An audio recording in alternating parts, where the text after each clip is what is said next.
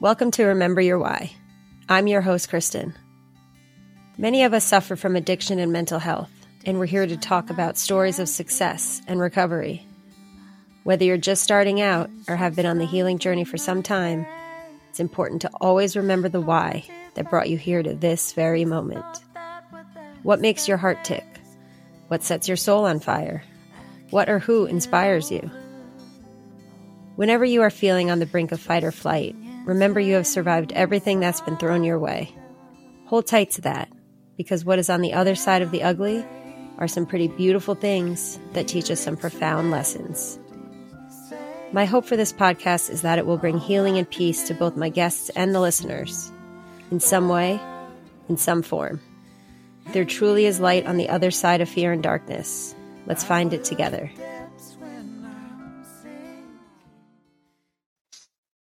Welcome to Remember Your Why. I'm your host, Kristen. Today, I'd like to welcome John into the studio. John, thanks for joining us. Can you tell the listeners a little bit about yourself? John, I'm sober about 11 years. Sobriety date's May 21st, 2011. And just enjoying life right now. It's a beautiful thing, isn't it, sobriety? Yeah, absolutely. So talk about a little bit the height of your addiction, when things got really bad for you and you knew, I have to stop soon or something, terrible like death is going to happen. Yeah. It happened a few times. It was just one time. Yeah. I think for me, I need a lot of those experiences in order to get to the point where I would actually start to listen to other people that were trying to help me. And yeah, there were a lot of those moments. Mm-hmm. I don't know. Do you want me to get into the specifics? Yeah. When did you start drinking and using? How old were you? Well, I'm from like an old school Italian family that loves wine.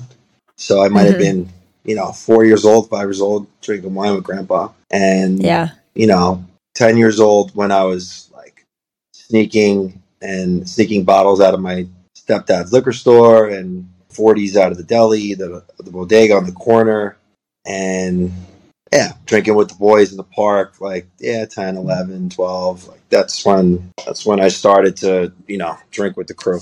And when did things progress? Immediately. I mean, it's just from the start. It was, 140 was good, 122 was good, then 140 was good, then 240s were good, then, one blunt was good, then 8 blunts were good, and then the normal progression. So many other drugs, just a whole spiral. Yeah. What did you get into? What did you dabble in? Did you have a drug of choice? Yeah, I loved, alcohol and Coke, like macaroni and cheese. They go hand in hand. Yeah, I loved both. And I ended up with a friend one night, and he was like one of my best friends, and he was like smoking crack, and I was like, oh shit. And I was like 16 or 17. I was like, all right, I'll try it. Tried it, and I loved the taste of it. Just like not good. Just love the taste of crack, and so I loved that. And then I was offered an opportunity to sell OxyContin for really good value, and after a few months of selling it, I was wasted one night and tried it, and I fell in love with that too. And it only took withdrawing from oxys, completely sick, and then being with somebody that was doing heroin that told me that it's the same thing pretty much, and it'll make you feel better. And then I fell in love with that next. So at the end, progressed quickly. Yeah, at the end, between I was about 23, 24 then, and the next 3 years I was on heroin and sniffing coke and drinking and smoking crack like every single day. Yeah. Yeah. And when did you decide that you had enough? Was there a specific moment that you knew you had to stop? Yeah. I was actually out with my friend Steve, who's sitting right there. And we went out one night, and I was trying to get sober. I was in the rooms. I was with the sponsor. I was, I had 90 days the week before that and relapsed. And this was the week after. And then people, places, things. I went out, and every drug I wanted was there. And I did all of them. And then, I was down in the city at a club and went to another club. And, I was supposed to be having fun, and I was miserable. And nothing was working. And, the next day, all I wanted was an oxy or a bag of dope. And that's when I woke up. I was like, wow, like I can't drink or get high and have a good time anymore. It doesn't work. So what's the Yeah, point? it's stopped being fun. It's like that jumping off point where if I drink, if I get high, like I'm miserable. And if I don't, I'm miserable. So this is what everybody in, the program was talking about. And maybe I should finally listen to them and just give up and start to do what they're telling me to do. Yeah, I mean, we do get to a point where it's not fun anymore and we're just doing it to pretty much do it and to escape. Do you find that you were using as a sense of escaping? Yeah, I mean, I don't know. I mean, in the beginning, I don't think I was trying to escape as much as, yeah, I mean, yeah, maybe it definitely made me feel better about everything in life, about myself, about it made me feel good inside, it made me feel good about everything around me, just made everything more fun.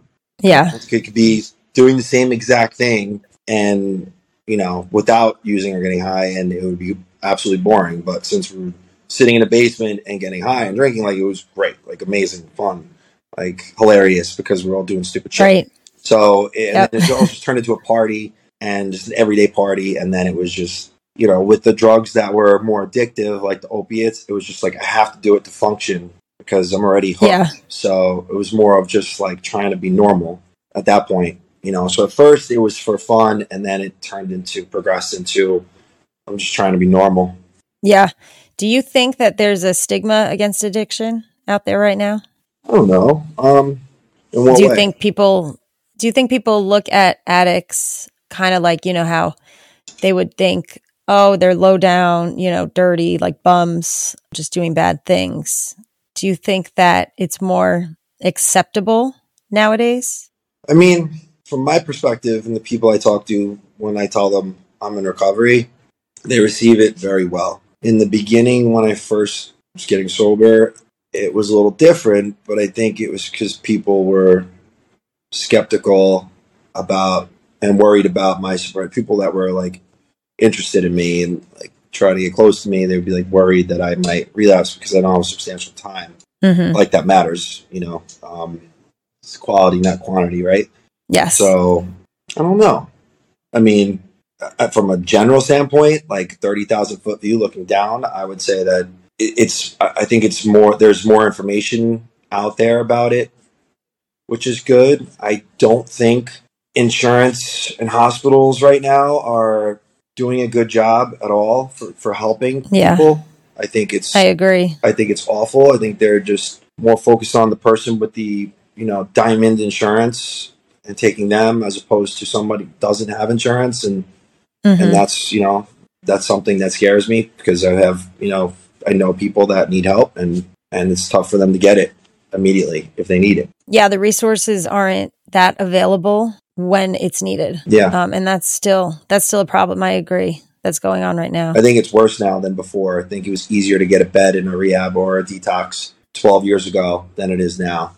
Oh, for sure it is. And I don't know why, but. And it's not affordable. I mean, they don't really try to help out people who don't have like 30 grand, for a 60-day stay. Yeah.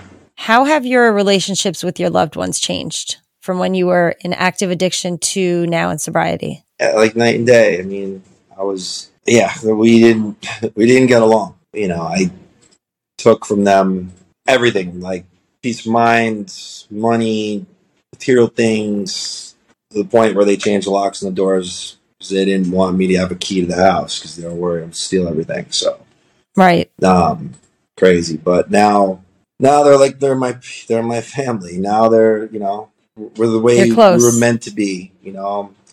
Godfather to my nephew, and my brother and I get along better than ever.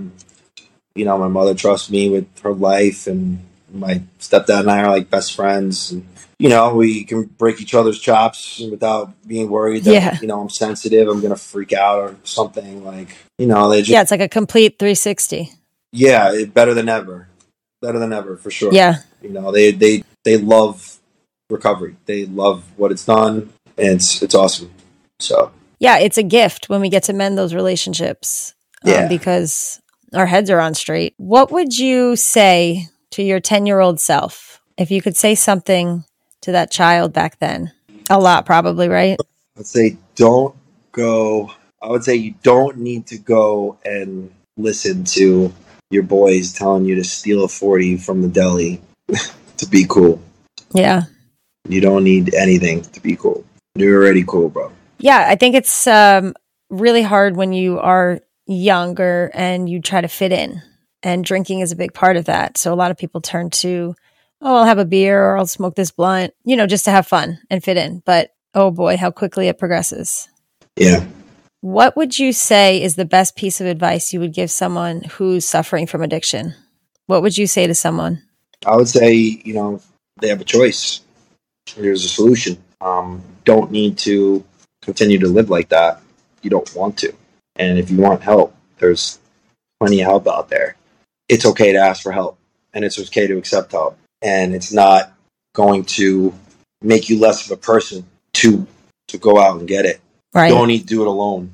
And it's not going to make you less of a man or a woman if you do it with help. Yeah. I think we need the help. I think that's a big key component on getting better.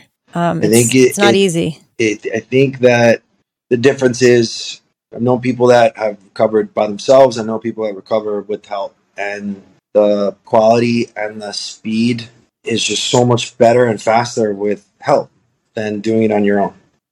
I respect both, but at the same time, just think, why not just take the easier, softer way as opposed to making this so difficult and hard on yourself? You don't need to. Yeah.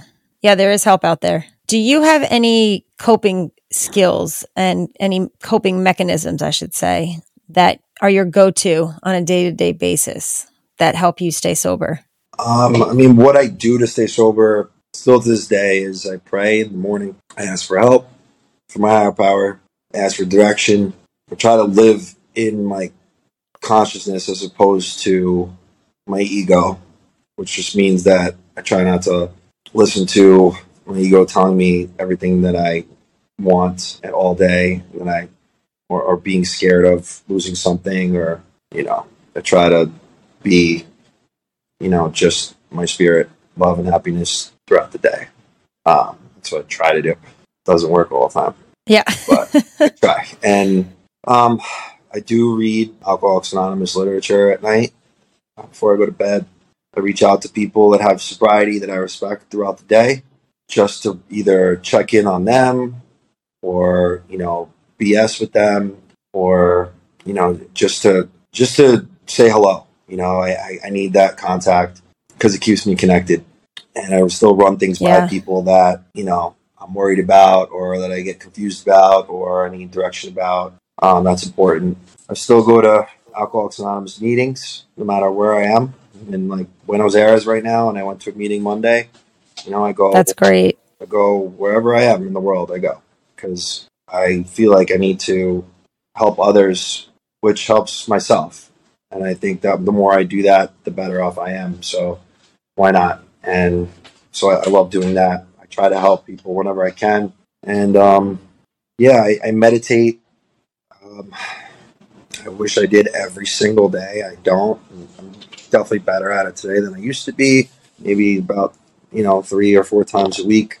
And I'm trying to get better at that. Yeah, meditating is not the easiest. No, it's not. Sitting with myself is like the most difficult thing, and it's hard because you don't see results right away. It's something that takes time and effort over a long period of time. So, but yeah, that's pretty much it. Other than that, I try to eat healthy. I still love my sweets, and I try to exercise, and I work. I try to be responsible. Stay busy. All the normal stuff that normal human beings should be doing. Yeah. What would you say to somebody who's having a hard time finding a higher power? Because that can really be anything. It doesn't have to necessarily be God. It can be a group of drunks. It can be, the universe. But that's a hard thing for a lot of people to grasp that. Yeah. I would just say walk outside and, look up in the sky, the clouds, the sun, or go look at the sea, or look at something that you can't control and that's been here before you. Yeah. and ask it to stop. And when it doesn't, understand that there's something bigger than you. And that could be nature, that could be God, it could be whatever you want it to be, and that should start something. Yeah, I love that. I think that's very important that we have Absolutely. that. We're going to do a little fill in the blanks. When I am blank, I feel most like myself. Happy? Yeah. You sticking with that? Yeah. Okay. My journey has led me to believe in God. Do you want to elaborate on that a little? Yeah. Well, I think, like just what you were saying before, I developed a higher power. Getting sober, I think, is connected me to a higher power more than ever. At first, for me at least, when I decided to try to get sober, I was just taking direction from people that got sober before me, and I used them as my higher power, meaning I used multiple people in the program to, take direction from. And these were people that I respected and that had quality sobriety. So, those were my higher powers at first, but they would tell me to pray, in the morning, pray at night, and they would give me prayers to say. And, we would talk about, as we went through the steps with my sponsor, we would talk about, developing that. And through different steps, it definitely helped to focus on like what to pray for and talking to God. And then, I would go to, my sponsor would drag me to retreats at, like a holy mountain. And, Yeah.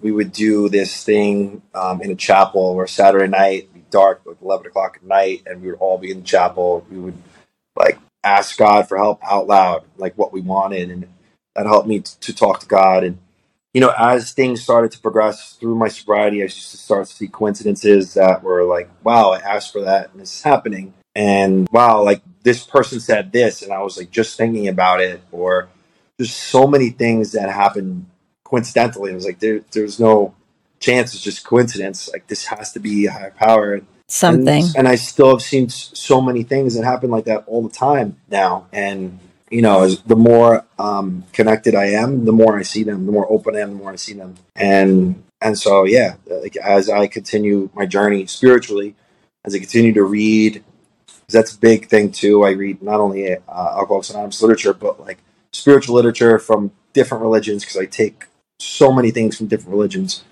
And I learned to be open to those things and how to accept those things, what I should be, thinking about, feeling about, and acting on.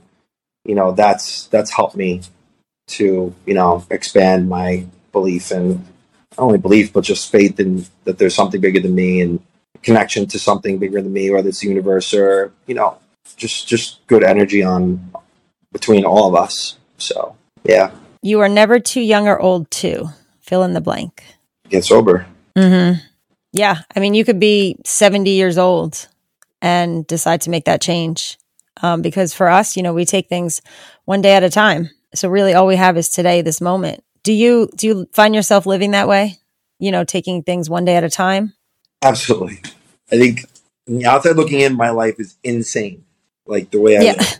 And a lot of people say they could never handle it because it's constant moving, constant shaking, constant just all over the place, between traveling, between working, between just everything. But when you take things a day at a time, just things are just so much easier because I'm not really so worried about tomorrow. Of course, plan things out of what's going to happen, but I'm more focused on the here and now. Yeah. I mean, if we're not present, then, what was the point of getting sober?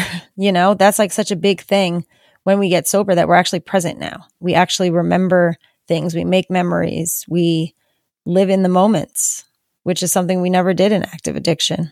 What advice would you give to the struggling addict? What would you say to someone? I mean, there's so many things. I mean, I would start by asking if they want help, number one. Yeah. Because if they don't, there's only so much have you to can want do. it. Mm-hmm. The problem is that if I try to help somebody that doesn't want it too soon, it turns them off. I know, Right. like for me, talk to me too early, there's no chance. But at the same time, because you didn't want it. No, exactly. At the same time, I did learn that there was a solution, that people were out there getting their lives together so that when the time came, when I, had to get help, there was a place to go. Right. So, I do feel like I need to tell them about the solution, about, what's available to them. And if they want it, they can reach out, they can go here, they can go there. I mean, there's plenty of options. There's so many options, and they don't have to continue to live the way they're living. And when they're ready, hit me up. Yeah, just being there for people. If they're ready, crucial. then it's a matter of, okay, so if they're ready, there needs to be some action. Here's a list of things you should do. And, I can only tell people what I did from my experiences. If there's everybody had their own journey and has their own journey. So my way is not the only way, but at the same time, that's the only advice that I can give is from my experiences. So I will give that, and then in turn, did work for me, so definitely worked for them. And if they want to take that path, let's do it. Yeah, let's do it. Tell me this: how do you remember your why, your purpose, the path that you're on? How do I remember my why? I typically remember it by thinking about the person that's still suffering out there that might need help, because it just reminded me of where I was, and just that feeling of hopelessness, that miserable feeling. It was just like being in a place of darkness, and my why now is to help that person. So yeah, and you could be doing so just right now through this podcast. I hope so. Yeah, me too. Thank you so much, John, for coming on the show. I really appreciate it. Yeah, thanks for joining us from Buenos Aires. Yeah, no problem. My pleasure. Enjoy your time there and live in the moment. Thank you. All right. This is Remember Your Why.